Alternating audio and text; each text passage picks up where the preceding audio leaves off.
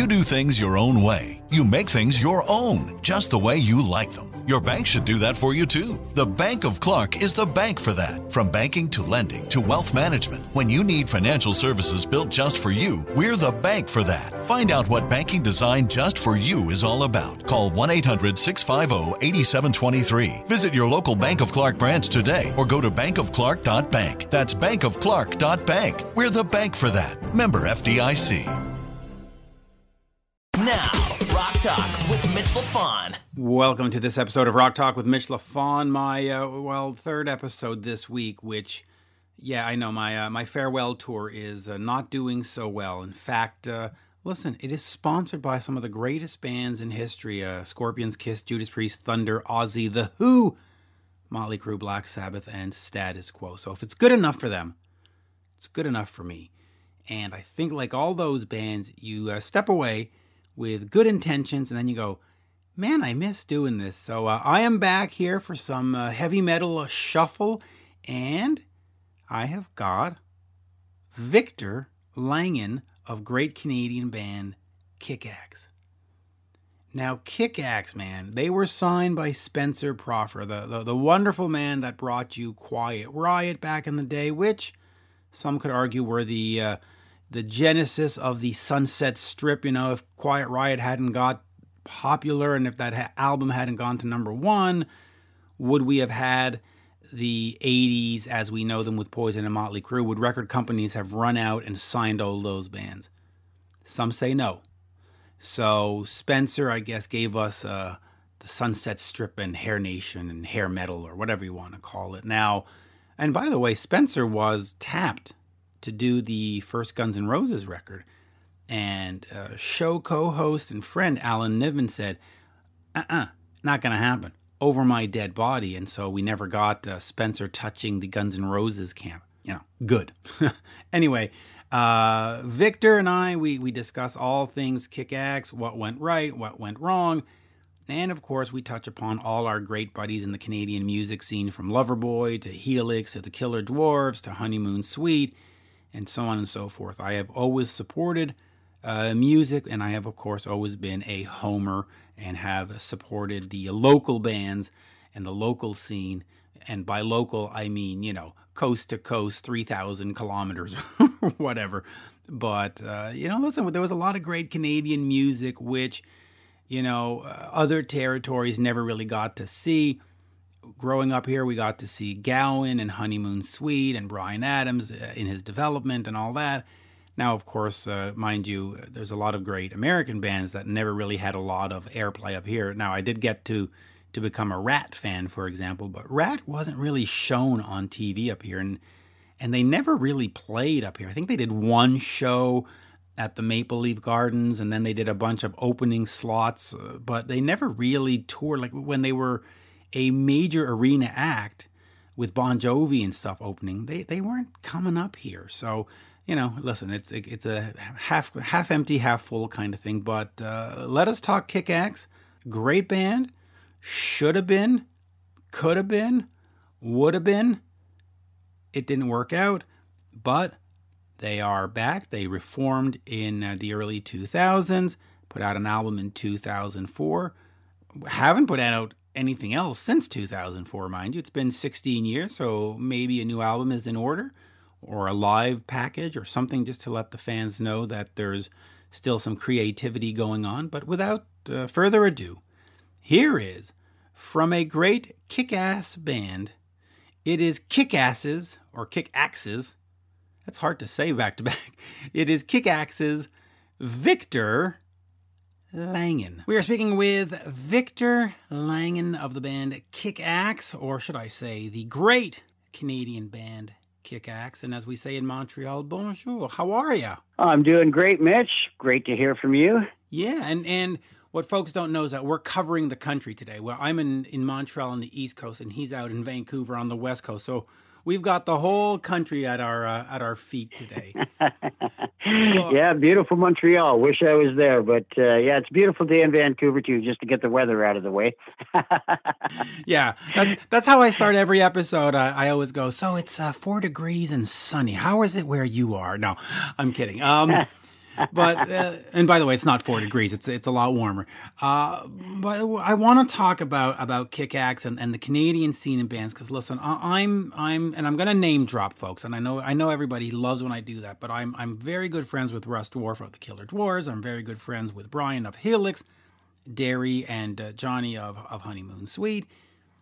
But I've never sort of been around the Kick-Axe camp, and so this is exciting too, because this is one of these bands that has been around for many, many, many, many years and still going strong. So, Victor, why have we not met along the way? That's what I want to know. That's question number one. Why are you not coming to the East Coast more often? That's the number one question. Number one question is whatever happened to Kick-Axe, but that's always asked by people in the East. Well, yeah, I don't know. We don't need a passport to come East. It just doesn't seem to happen. We've made the attempts. We used to play out that way a lot. Toronto, Montreal, Ottawa, Hull. The Kitchener-Waterloo belt there. But it just, in fact, I'll get this out of the way. We were planning for 2020 as to where we would spearhead for the East. We wanted to go all the way to Nova Scotia, and God bless those folks. But, then COVID hit, so here we are. We're sitting, but we got some irons in the fire, and we were planning that for 2020, and now we got to wait. Yeah, you got to wait. So okay. So I mentioned some of those great Canadian bands, the Helix and the Honeymoon Suite and the Killer Dwarves. Talk to me about what sort of went on with Kick-Axe, because you get signed by the one and only Spencer Proffer. Mm-hmm. And we expect the band to get to this next level, to be in the pantheons with your Judas Priests and your Iron Maidens and all this. And then by 1988, it's sort of all done. Of course, there's a reunion tour 15 years later, but talk to me about what went right and what went wrong. And I know that's sort of the big question, but let's start with that, because when you've got Spencer, who gave us Quiet Riot, and who gave us Come On, Feel the Noise, and who gave us, essentially, with that Quiet Riot album, the Sunset Strip and the beginning of 80s hair metal. And I know people hate that term, but listen, it's a descriptor and it describes the situation. How did you meet Spencer, and where did it go right, and then when did it sort of take a left turn that you just went, what the fuck? Well, let's just say we were based, we originally started out in the middle of Canada, a little old Regina, Saskatchewan, the city that rhymes with fun. We started there. We came to the West Coast and pounded our way to the top, let's say, amongst others. The whole scene out here with Headpins and Loverboy, Bryan Adams, all this sort of stuff. They all were getting signed, and so we went into little old Mushroom Studios, which legendary here in Vancouver, and recorded a demo. And we got our manager, I should mention, also managed Streetheart, prairie band from Winnipeg. And anyway, Streetheart had just completed a record down at Pasha Studios called Dancing with Danger, and so our manager had an in with Spencer. And right around the time Quiet Riot was starting to just rise up was when we got our demo tape from the Mushroom Studios into his hands. And he was intrigued by it all and flew up to see us in some scuzz bar, let's call it, in Edmonton, Alberta, during a blizzard, like -40. So, yeah, he flew up from Hollywood, saw us play for like 10 minutes, and just said, okay, I want you in Hollywood, November such and such, 1983. It was Grey Cup weekend. We remember that because we played a Grey Cup party before getting in the van and driving to Hollywood. But yeah, so 1983, late fall, and he flew up, watched us for all of 10 minutes, said, okay, we got a deal. And next thing you know, lo and behold, there we go. There we go. And yeah, and there was a connection, through Streetheart being there, and it got the wheels in motion, and we were his next thing. And as the weeks went by there, I believe Quiet Riot guys were touring with Iron Maiden, is what I want to say, and went through the roof. And by the time we arrived in Hollywood, they had just gotten their certification as #1 on Billboard. So that really got everybody fired up. We're thinking, oh my God, this is wonderful, a crazy roller coaster we're riding. But hey, I'm yakking on and on. I hope that answered the question. It does. And I do want to ask you about this because the Vancouver scene was very ripe back in that early 80s with Jim Vallance and with Bryan Adams and Mike Reno and all those guys. A lot of them hung out at Little Mountain Studios, and you listen to albums by, whatever it's, Foreigner or Motley Crue or Night Ranger, and it's like, oh, Brian sang backing vocals on that. Oh, this. Were you part of that scene too, where you were sort of hanging around, and do you appear mysteriously on all kinds of albums? No, we're not part of that crew. I got buddies out here that are guys like Mark LaFrance or. Yeah, that's the guy. Yeah, I just interviewed Mark. He did all the Motley stuff. Cool. For crying out loud. That's right. Yeah, Motley, Poison, I believe. Yeah, I was hanging around Little Mountain. I was, was part of the scene here, but it didn't do any singing or nothing. It would just be, take the guys over to the strip clubs, like the Bon Jovi boys. That's where they got Slippery When Wet, was from the shower at the #5 Orange. But anyways, that's a whole other story. Well, but hey, wait a minute. Yeah. A Bon Jovi story is always a good sell. So did you have a chance to hang out with John and Richie and those guys back then? And were you part of that? Yeah. Okay, so hold on. Let's go there, because let me tell you one thing. I've been doing this since 1996, and whenever I mention Guns N' Roses, Bon Jovi, Def Leppard, or Kiss, the numbers go through the roof. So talk to me about that. So Bon Jovi comes into Vancouver to do Slippery When Wet. And they go over to the what do you want to call it? The Peeler Club? I guess that's the polite way of putting it. Yeah, that's what we call it. and so what is Kick Axe's, boy, it's hard to say sometimes, association with Bon Jovi at that time?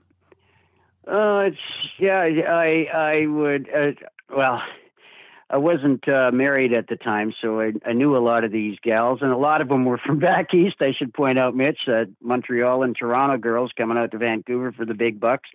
And it was, there must have been 20 strip clubs, and 15 of them in downtown Vancouver at that time. And that's what when they got the guys, I can't remember, somebody, Bruce Fairbairn or somebody said, hey, I got to go pick these guys up at the airport, some boys from Jersey. So anyways, yeah, I had a little van and hanging around, just can't remember the exact details, but I got them in the van. And the first thing that they mentioned they wanted to do was John wanted to know where the best Italian restaurant was. And then after that, they wanted to go to the legendary strip clubs. I think they had the same manager as Motley Crue at the time. So Motley had been here too, doing, what's that, Dr. Feelgood one too. That's kind of, and I knew, oh God, geez, now I'm name dropping, but when they were here doing that, that's how I got to know everybody at Little Mountain, because the Motley Crue guys were coming out to a club where I was running a jam night, and yeah, just one thing led to another. It's a little hazy, but yeah, so the Motley guys told the Bon Jovi boys about all these strip clubs where the girls take off all their clothes. And they were quite excited by such a possibility. So yeah, we hit a few, the Marble Arch and all the ones that Motley sings about, and Girls, Girls, Girls. That's what that song's about, the strip scene here. But anyways, now we're off topic, I bet. No, I love this topic because it dawns on me that the Slippery When Wet album title and cover is in some part due to you. so well, I was just showing them around. That's all. And there's a glass enclosed shower at the #5 Orange, one of the few survivors that is still open today, and it's a little worse for wear, but it's still there. The sign is still hanging in the shower. It's the same sign. That is great. Slippery When Wet. Slippery When Wet. All right, so let me get away from that for a second and just ask you this sure. then. And then we'll get back to your band, I promise. But during Yeah, no worries. that slippery recording, were you in the studio at any time? Did you get a chance to see? Did you get a chance to hear anything? And then, if you say yes, let me ask you some other questions. Well, there was a run through of I'm a Cowboy. What's that now? Wanted Dead or Alive. Yeah. They're sitting in the lounge area with the couches, and Richie had the 12-string, and John had his 6er, and they're sort of strumming through that. And I was thinking to myself, geez, that's a damn good song they got going on here. And then it became what it became. But I saw the infancy of that one being born. That's about all. The other stuff I think was all pretty much packaged up by Fairburn. The Hit Factory stuff. Well, listen, you can't go wrong with Bruce. No. He was, man. You look at that time in Vancouver with everybody there, with Jim and Brian and Bruce Allen and Bob Rock and Fairburn. Yeah. I mean, Mikey Fraser, can't forget him. Mike Fraser. It's and even Mark LaFrance, who's appearing on everybody's album with backing vocals, and what a hotbed of everything rock. It was remarkable because we don't really have that story about Montreal or Regina or Toronto. It really was that little concentration of just whatever. Let's get on to Vices. So sure. you sit down with Pasha Records and Spencer, and you put out Vices. Now, is this one of these albums that you have been working on for, 10 years before you were working all these stuff out in the club, and then you get to the records thing and you put them down? Or is it Spencer sits you down and says, okay, boys, we got to write some songs? How did that one come together? Because to this day, you hear 30 Days in a Hole and some of this other stuff that you did, Alive and Kicking, Just Passing Through, and all these songs, still great. So talk to me about that, the genesis of that album. Well, let's see, Mitch. It's a bit of both. Okay, put it this way. Heavy Metal Shuffle, which is probably our number one calling card song that everybody knows, whether, it just seems like everybody pins that to us first when they go, oh, I heard a Kick-Axe, that Heavy Metal Shuffle. Anyways, that song was the very first song we wrote as the core of the group. Larry Gilstrom and myself, and my brother was the drummer then, Gary. Way back in 1976, we wrote that song together, and it stayed pretty much intact. A few clip and cuts here and there by Spencer, let's stop. You know what I mean? Some producer stuff. But that song was the very first song we ever wrote as Kick-Axe, as basically teenagers. And then some other ones, we were hanging at Spencer's place in Beverly Hills, writing stuff like Just Passing Through. Vices, that song was written in his home studio. We'd hang out for the weekend in Beverly Hills. It was crazy. Weekend after weekend coming up with this stuff. All the Right Moves was another one. Just a little bit too LA glam scene for me, but it's still fun to play. We pull it out every now and then and play it live. But yeah, a lot of it Alive and Kicking, On the Road to Rock. We had worked those songs up on our own. Spencer just took them lock, stock, and barrel the way they were. Didn't touch it, didn't change words or just said, we're going with it. So, all right. So then talk to me a little bit about the marketing push for it, because I remember I was sitting in my living room here in Montreal watching Much Music, Pepsi Power Hour, J.D. Roberts, Erica M., all these wonderful people. And they're pushing the heck out of it. Was Pasha and Spencer behind the band where they were giving you a big push and getting you on the headlines and on the opening slots of these big shows? And just talk to me about some of the marketing that went into it, because, the band, come 1988, you dissolve, and it just seems to me when you hear these albums that you should have been, so tell me about that. Well, okay, first of all, we were quite young when a lot of this was going on, early 20s. All we cared about was, is there beer in the dressing room, or, wow, we made it. There's beer in the dressing room. Great. Okay. But no, to get a little more serious, we were just focused on playing the music and trusting our manager, who was, well known here in Canada, Mr. Stratichek, and he took Streetheart to great heights. And the marketing was with CBS Records out of Toronto, so everything was in good hands. USA was Spencer himself was doing a lot of press, hyping us up as his next big thing, that he had high hopes. And I remember a lot of stuff going on. We were doing interviews for Japanese magazines, Brazil, Germany, Netherlands, all this stuff. We just did as we were told, let's say, for better or worse. Maybe we should have kept our eye on the business, but everything was about the music for us as young guys, just out to conquer the world. And yeah, it all went kind of sideways. It's a long story that's not worth getting into here, but there were some business issues on our manager's side of the fence that led to our demise, let's say. And to both us and Streetheart, we crashed and burned at that point there by 1986, 87. Things were starting to fall off, the wheels were coming off. Yeah, which is too bad. Okay, so let me get into some of the other topics that are sort of classic topics to discuss. You get writing on a new album, and Spencer comes in. Now, this is how I've been told the story. So you're going to correct me and tell me where I'm wrong, and you're going to tell me where I'm right. But from what I understand, sure. You're writing these songs, and Spencer comes to you and says, "Man, those are great songs." And then a song like "Hunger," he hands it over to King Cobra, and you're like, Yeah. "Wait a minute! Why are you handing my song over to him?" So tell me about that. Did they? Listen, I don't want to say steal your song because that's not necessarily correct. But did they sort of usurp your right to record your own song? Well, here's how it worked in the fine print that we didn't, we should have had a lawyer maybe, but we were just so excited to be heading south instead of east and west across Canada. We were heading down the I-5 to Los Angeles, so we just said, let's do it. But here's how it worked, Mitch.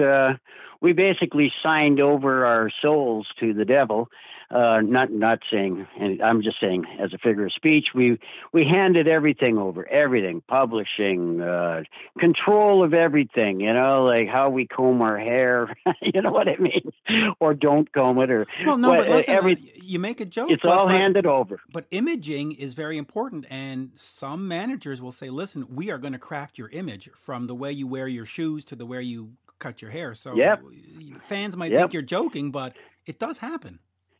Oh, it was way more normal. It was standard issue then, man. Everything, I think a lot of record companies had large shares in, hairspray companies and everything because everyone had to do it. And I'm sure my old buddy Russ Dwarf from Killer Doors could tell you much the same kind of stories about how we were controlled. But all the bands back then, Poison, everybody. But with Hunger, as you mentioned, a situation occurred while we were recording Vices. Spencer got this assignment to do. He had to do a film soundtrack for some sort of Animal House movie called Up the Creek, which that's where 30 Days in the Hole came in. He had us do that, but then. So we had a break doing Vices, and then he says, I'm going skiing in Aspen. Here's the keys to Pasha Studios. I'm giving you Hans-Peter Huber, the Swiss engineer, and he says, I want you to write me a bunch of songs because after you guys, I got Black Sabbath coming in. And we go, wow, cool. So he says he wants us young whippersnappers to write songs for Black Sabbath to make them more up to date. So we go, okay. So we did. Hunger was one of those songs. And there's a bunch of other ones. Blackie Lawless with Wasp took one of them, Wild in the Streets. And but he just plain out took it. He paid Spencer Proffer's Porsche payment for 6 months or something and then just walked away with it. But anyways, that's a whole other story. Which I want to hear at some point, because you look at The Last Command writing credits, and Running Wild in the Street is credited to Blackie Lawless and Spencer, and you go, Mother. Spencer didn't write the. Spencer was skiing in Aspen, Colorado when that song was put together. On this weekend, he gave us the keys. So we wrote like 5-6 songs, and he's going, oh, this is great. Yes, this is all great. So yeah, we're thinking, okay, that's great. So we wrap up everything we're doing. We come back to Canada. Next thing we know, our manager's saying, hey, yeah, there's this band. We were doing some dates with Rat. We were in Nashville playing on some lake on a floating stage with Rat. And Carmine Appice rolls up. He's actually in Nashville and comes back. He goes, hey, I just want to tell you guys, I really loved those songs you guys laid down. And Spencer gave me the green light to take a few of them for my new project, King Cobra. I'm going, what? Nobody telling us anything. But yeah, so he says, yeah, Hunger and Piece of the Rock are going on Ready to Strike or something. Anyways, so that's when we first started going, what's going on there? Because we were thinking, well, we get Black Sabbath had already fallen apart. Ian Gillan went back to Deep Purple, as history shows, to do Perfect Strangers, and that was that. So we figured, well, these songs are in the can down in Pasha. In the can meaning in the vault. Nope, Spencer is shopping them everywhere. And then Hunger, our demo version, ended up on the soundtrack for what do they call that? Transformers. Yeah, the Transform. Okay, so let me stop you for a second because there's a lot of stuff sure. that I want to cover. I know it goes off in all directions, doesn't it? Yeah, but that's great because it gives me a lot of directions to explore. And I will say this for the record: "Up the Creek," the song by Cheap Trick from that soundtrack, love it, love that song. But all right, so you're doing it's great. I'm up the creek. That's a great song. Anyway, you don't want me to sing, but so let me ask you this then: you're doing all this writing, and he's shown confidence in your ability. He says, "Okay, I want you to write for Tony Iommi and Ian Gillan," which even in 1983, 84, 85, they were certainly not schmoes. I mean, right? I mean, they were the guys. God, they were gods to us. Of course. And he says Wasp is going to take a song and King Cobra. So do you at some point say, okay, maybe this band thing's not for me. Maybe I should just settle down here on Sunset Boulevard and get a hotel or apartment and just be a songwriter? Because listen, you look at Jim Valance, which we mentioned. You look at Desmond Child, Holly Knight, all these people, Diane Warren. You know, they've made a killing just being a songwriter. So did you ever think, hey, maybe being in a band is not worth it? I could just sit and crank out these songs? Was that ever a consideration? Well, I guess what it comes down to is that it was never about money. We never gave a second thought. Like I said earlier, as long as there's like 96 beer in the dressing room, we're good to go. A pizza on top would be a bonus. Yeah, well, now we're in heaven. But yeah, it was always about, I'll be booking your next Montreal show then. I'm going to book your next Montreal show. 96 beers and a pizza. We've got a deal. But all right, it's all about the show. Go on. I don't know. It might be the sticking point why we don't have any bookings there yet. Maybe no promoters ready to go 96. But back then, it was just you thought you were going to do this forever. You thought it was your golden ticket for what you're doing with the rest of your life. But what do you know when you're 22, 23 years old, right?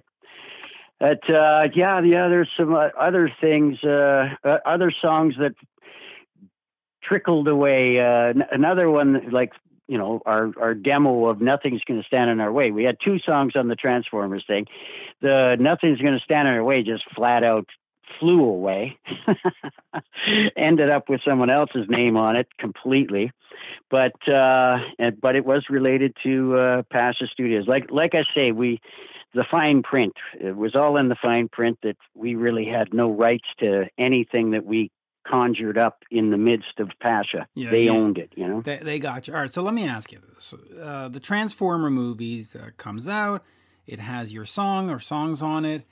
And CBS says, oh, no. This is a PG movie. You can't be called Kick-Axe because it sounds like kick-ass. and they changed you to Spectre General. Now, that, as silly as it may sound, did you at any point give thought to maybe to play the game we need to change our name to something more PG? And when Spectre General hit, did you just say, well, fuck it, let's just go with this name? It's funny you mentioned that, Mitch. We were not told any of this stuff, that these songs were even coming out of the vault at Pasha to be put onto this thing, or that they had changed our name. We didn't know until the product was out, the movie was out, and the soundtracks being pitched, back when there used to be record stores and whatnot. But we weren't told a damn thing about it. Our manager never heard about it. It was just like, what? That's our song. What's going to Spectre General? Who are they though? But that's us. Why did they change the name? So yeah, I think they just made something up because the hearings were going on, where Dee Snider had to defend rock and roll, and all these people were going to Washington. All those cranky wives of senators and whatnot, the PMRC or whatever they're called. The attack was happening on the integrity of, rock was ruining the young people of the world or whatever it was. So yeah, Kick-Ass might have been a little edgier than it comes across as now. It's just Kick-Ass, but yeah, that we knew nothing about it. No one ran it by us, and then I think they just came up with a smoke screen to say, oh yeah, it's too edgy. But we did think about it. We thought about, well, Christ, we got all this, if they would have used their name, Kick-Ass, it would have been that next step up. It would have been. There's no doubt about it. There's no doubt about it. So let me ask you this, because I'm curious here, because yes, you signed a contract where they control everything. Rookie mistake. Okay. Mm-hmm. But you what was I going to say? I lost my question. That's okay. I do it all the time. I know. You see what happens when we get older? You just lose stuff. But talk to me then a little bit about. I have completely gone blank. Give me 1 second here. Well, we kind of just went off topic there about the name change thing, but yeah, there was contemplation about, well, Jesus, Spectre General's way bigger than Kick-Ass all of a sudden because of Transformers. Maybe we should jump on that. And then we thought, no, that's selling out. It is selling out. But all right, so I remember my question now, because these question comes as we do this. But talk to me about all this control, and why was there this lack of communication with management? Because you appear on King Cobra, didn't know. You appear on Transformers, didn't know. They changed your name, you didn't know. You're on Last Command, you don't know. Why were you not? Listen, I know back then we didn't have text and email and stuff, but still we had phones. So why were you not getting a call going, hey bro, I got a great deal for your band? Why were you not getting the respect? That's the word. I'm not sure. I mean, I'm thinking back to that day and age. I was usually the band liaison person to, whenever we'd stop at a truck stop while touring America, I'd go to the payphone booth while the bus driver fuels up, and I'd phone our manager. And if I got through, great, I'd get to talk to him. But yeah, he was in the dark, it seems, about a lot of these things too. It was just like, yeah, just keep playing. Like, I mean, we went from one tour to the next, to the next, to the next. There's, Judas Priest for 37 nights, then on to Whitesnake Quiet Riot for another 35, Scorpions, then Triumph. We did some Canadian dates. It was like, you didn't even know what city you're in, literally, just like in, some of these movies that you see about rock bands where they have to put the name of the city on the stage for everyone to know where they are. But there wasn't much chance. There was no texting, no email. I don't even think we had fax machines yet.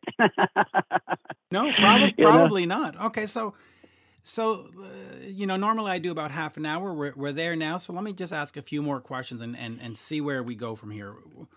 So the band, keep her down. The band implodes, and I say that respectfully, but that's what happened.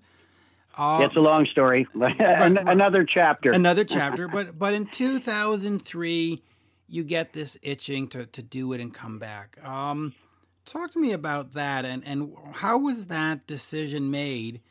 And well, let's go with that, and then I'll have another question for you right after. Okay, Mitch, I'll keep it short on that. Yeah, what happened was CBS Sony decided to do a reissue of our first two Kick-Axe albums on Pasha, the Vices and the Welcome to the Club. And that all happened around 2000, 2001. And then they ended up selling out the initial run. They did a second run, and then we got contacted. I can't remember who it was because I didn't have the initial contact. Larry Gilstrom got the call about putting the band back together and doing some dates, like select dates: Los Angeles, New York, Toronto, Montreal, Vancouver, that sort of thing for these reissues, because apparently they had pressed 5,000 and they would all just sell out. So we're going, never really thought about it. We'd all moved on to other things. A few of us, here in Vancouver, involved with the movie industry and whatnot. But anyways, so we figured, okay, we'll do it.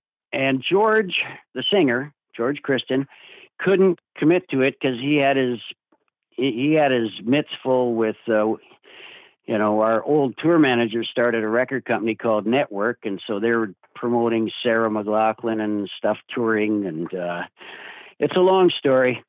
It's way too long to go on here, but yeah, that's how it happened. We were asked to get back together, and we waited several years for George to clear up his schedule, but it never did, and so we got a Regina boy, Danny Nargang, to take his spot. But anyways, yeah, there's probably a whole bunch of stuff I'm missing, but right. No, but we'll get to it.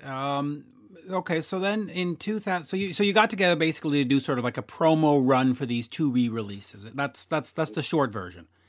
Yeah, and then other offers started coming in. So now here we are today doing these things. But yeah. So then in 2004, you make a new album, Kick-Axe 4. Yeah. Wow. I can't believe you forgot your own album. But talk to me about that, and why is it in 2020 we're sitting here 16 years on and you haven't done any new music? Because obviously you're playing shows, and it sort of speaks to the point I sometimes make is when you don't really need new music if you have a catalog. You can just go and tour and put the name on the marquee, and fans will come. But as a creative person, don't you want to sort of say, hey, just before we wrap this up, just give it one last go and make one more whatever song? Well, okay. Well, we are in the midst of that. The problem we have is we're although we live in the Vancouver area, we rarely see each other. We're kind of busy with what's going on, and now the whole world's changed. So once we're allowed out of isolation. No, we have recording facilities, two different studios amongst band members, like full on everything. Larry and Raymond have access to all this stuff and are quite active there. We have recorded stuff, Mitch, and it's just a matter of finishing it, and then we're probably our own worst critics. It's like, that's not good enough. No, it's not good enough. But whatever, we'll get it out there. It's now, that was all part of the thing when we came back from the Chris Jericho cruise at the end of January, before this dark cloud on the horizon, this COVID thing. We had stuff to go work on in the studio. Everyone cleared their schedules, and then bam, no can do. So everything's on pause. But yeah, you're right. You can just run on your back catalog, and it seems that that's what people really want anyways. But no, there's new stuff coming, and but all right, so let me connect the two real quick here, okay. But you're saying that you're in the process and you're going to make some new music and it'll be available soon, but you also say you can run on your back catalog. So when you're making a new album, then do you look back and say, okay, we have to make songs that sound like Vices and Welcome to the Club because that's what fans want from us? Or do you say, the heck with it, we've got new fans, new fan base, we've got a new singer, well, not new, he's been there 12 years or whatever, but still, do you say we just push the envelope and give them a 2020 version or 2021 version of Kick-Axe and we don't look back to 1984? How do you sort of put it together? Well, yeah, we went that direction full on with the fourth album that we did in 2004, 2005, whenever it was actually hit the streets, but it was recorded in 2004. We just went with a whole bunch of stuff that over the years, we were all writing, and holding on to stuff and then collaborating as well when we all got together. So we ended up with, I believe, 14 or 15 songs on that record, on that album. And, we just went with it, and we got some backlash, from the diehards that just want to hear Heavy Metal Shuffle Part 2. You do face that. There is a backlash. It's kind of strange, and so you can't win, and you can never win, because if you give them that song, if you give them Heavy Metal Shuffle Part 2, Part 3, Part 4, you'll have some fans that go, "Oh my God, you can count on that. I love it," and then you'll have other fans that go, "Oh, it's always the same thing. They never progress. They never do anything." Exactly. But then you do progress, and you do something completely different, and they go, "Oh, it's not," and you're just like, "Oh, shut up." Well, yeah, but trust me, we're more than ready, willing, and able, and I'll throw in the word capable of delivering a really good Kick-Axe. Here we are in the roaring 20s, ready to go. So now we just got to wait for the all clear from the science people, like everybody else in the whole wide world. We can't do a damn thing right now. But we got irons in the fire. Let's go with that. And a lot of it will be very reminiscent of the good old days, the 80s, and there'll be some other stuff that expands upon the 80s. Well, see, that's good to hear. And I'm going to throw that out there, and I'm sure you've thought of this, but the album needs to be called Spectre General. That's the title, right there. That's the title, right there. I love it. Yes, and you get some. Did cool you just come up with that? Yes, I did. I did. See, well, I'll be putting that in my email to the boys here. No, because think about it. You could do some great artwork with a general and all kinds of stuff, and you can have a Spectre General. There's a whole. The merch is unbelievable. Okay. Well, you'll get credit for that concept. Careful what you wish for. Yeah. Well, I'll take the credit, but you might as well, because the Spectre General played on you, so it's time for you to get revenge on that name and take it back anyway. Hey, and maybe somebody will even crawl out of the woodwork and try to sue us for it, and then we can really clobber them. We'll find out who it is that did all this to us. See, there you Anyways, go. they're probably long gone, but I love the concept. Yeah, we're under a specter right now, aren't we? We are, and actually. And I just think, listen, I'm just thinking of the T-shirt concepts. That's where the money is these days, and you've got some great T-shirts there. But let us leave it on that for today, because we've gone over the 30-minute mark, and this was, we're at 40 minutes. This was fantastic. I mean, this was fantastic. Well, thank you, Mitch. It was a pleasure for me too. It's always great to come across someone that wants to talk about some things that woulda, coulda, shoulda been, but hey, I got no complaints. It's never too late. It's never too late, and we need a Canadian Invasion tour with you guys, the Suite, Honeymoon Suite, and Helix and the Killer Dwarves. All four of you need to go out there and celebrate Canada, do some Canadian dates, do some American. I don't care what you do, but that would just be a fun night of some of the best musicians on stage. I mean, the way Daryl Dwarf plays the drums is fantastic. The way you guys do the stuff, Derry Green in Honeymoon Suite. I mean, he's Canada's Van Halen. He's a monster. So let's get that done. But this was great fun, and it's a shame that the business sort of chewed you up and spit you out. But you're still here, and you're still doing it. And it just goes to show that Canadians are a resilient bunch. We don't give up. No, we're very resilient. And, it's, I don't know where to go from there, but, we'll just wait out the storm here, the specter of COVID-19. Yes. Or if you're R. Kelly, COVID-11. But yeah, I don't like COVID-19. I don't like COVID-19 very much. I much prefer. Too old. I much preferred 1 through 18. They were a lot better. Oh. All right, that's a very bad tasting joke. I edit that one out, Mitch. But okay, I better let you fly, my friend. And it's such a pleasure to chat. And if we can do it again sometime, if you got room for some more chit chat. Absolutely. And as we say in Montreal, merci. Have a good day. All right, Mitch. Great pleasure talking to you. Cheers. This has been Rock Talk with Mitch LaFon. For more exclusive content and interviews, subscribe on iHeartRadio, Spotify, Apple Podcasts, on YouTube, and many more. Follow Mitch on all the socials, especially Twitter, @Mitch LaFon, and on Instagram, @Mitch_LaFon. Get your Mitch merch now at loudtracks.com/Mitch.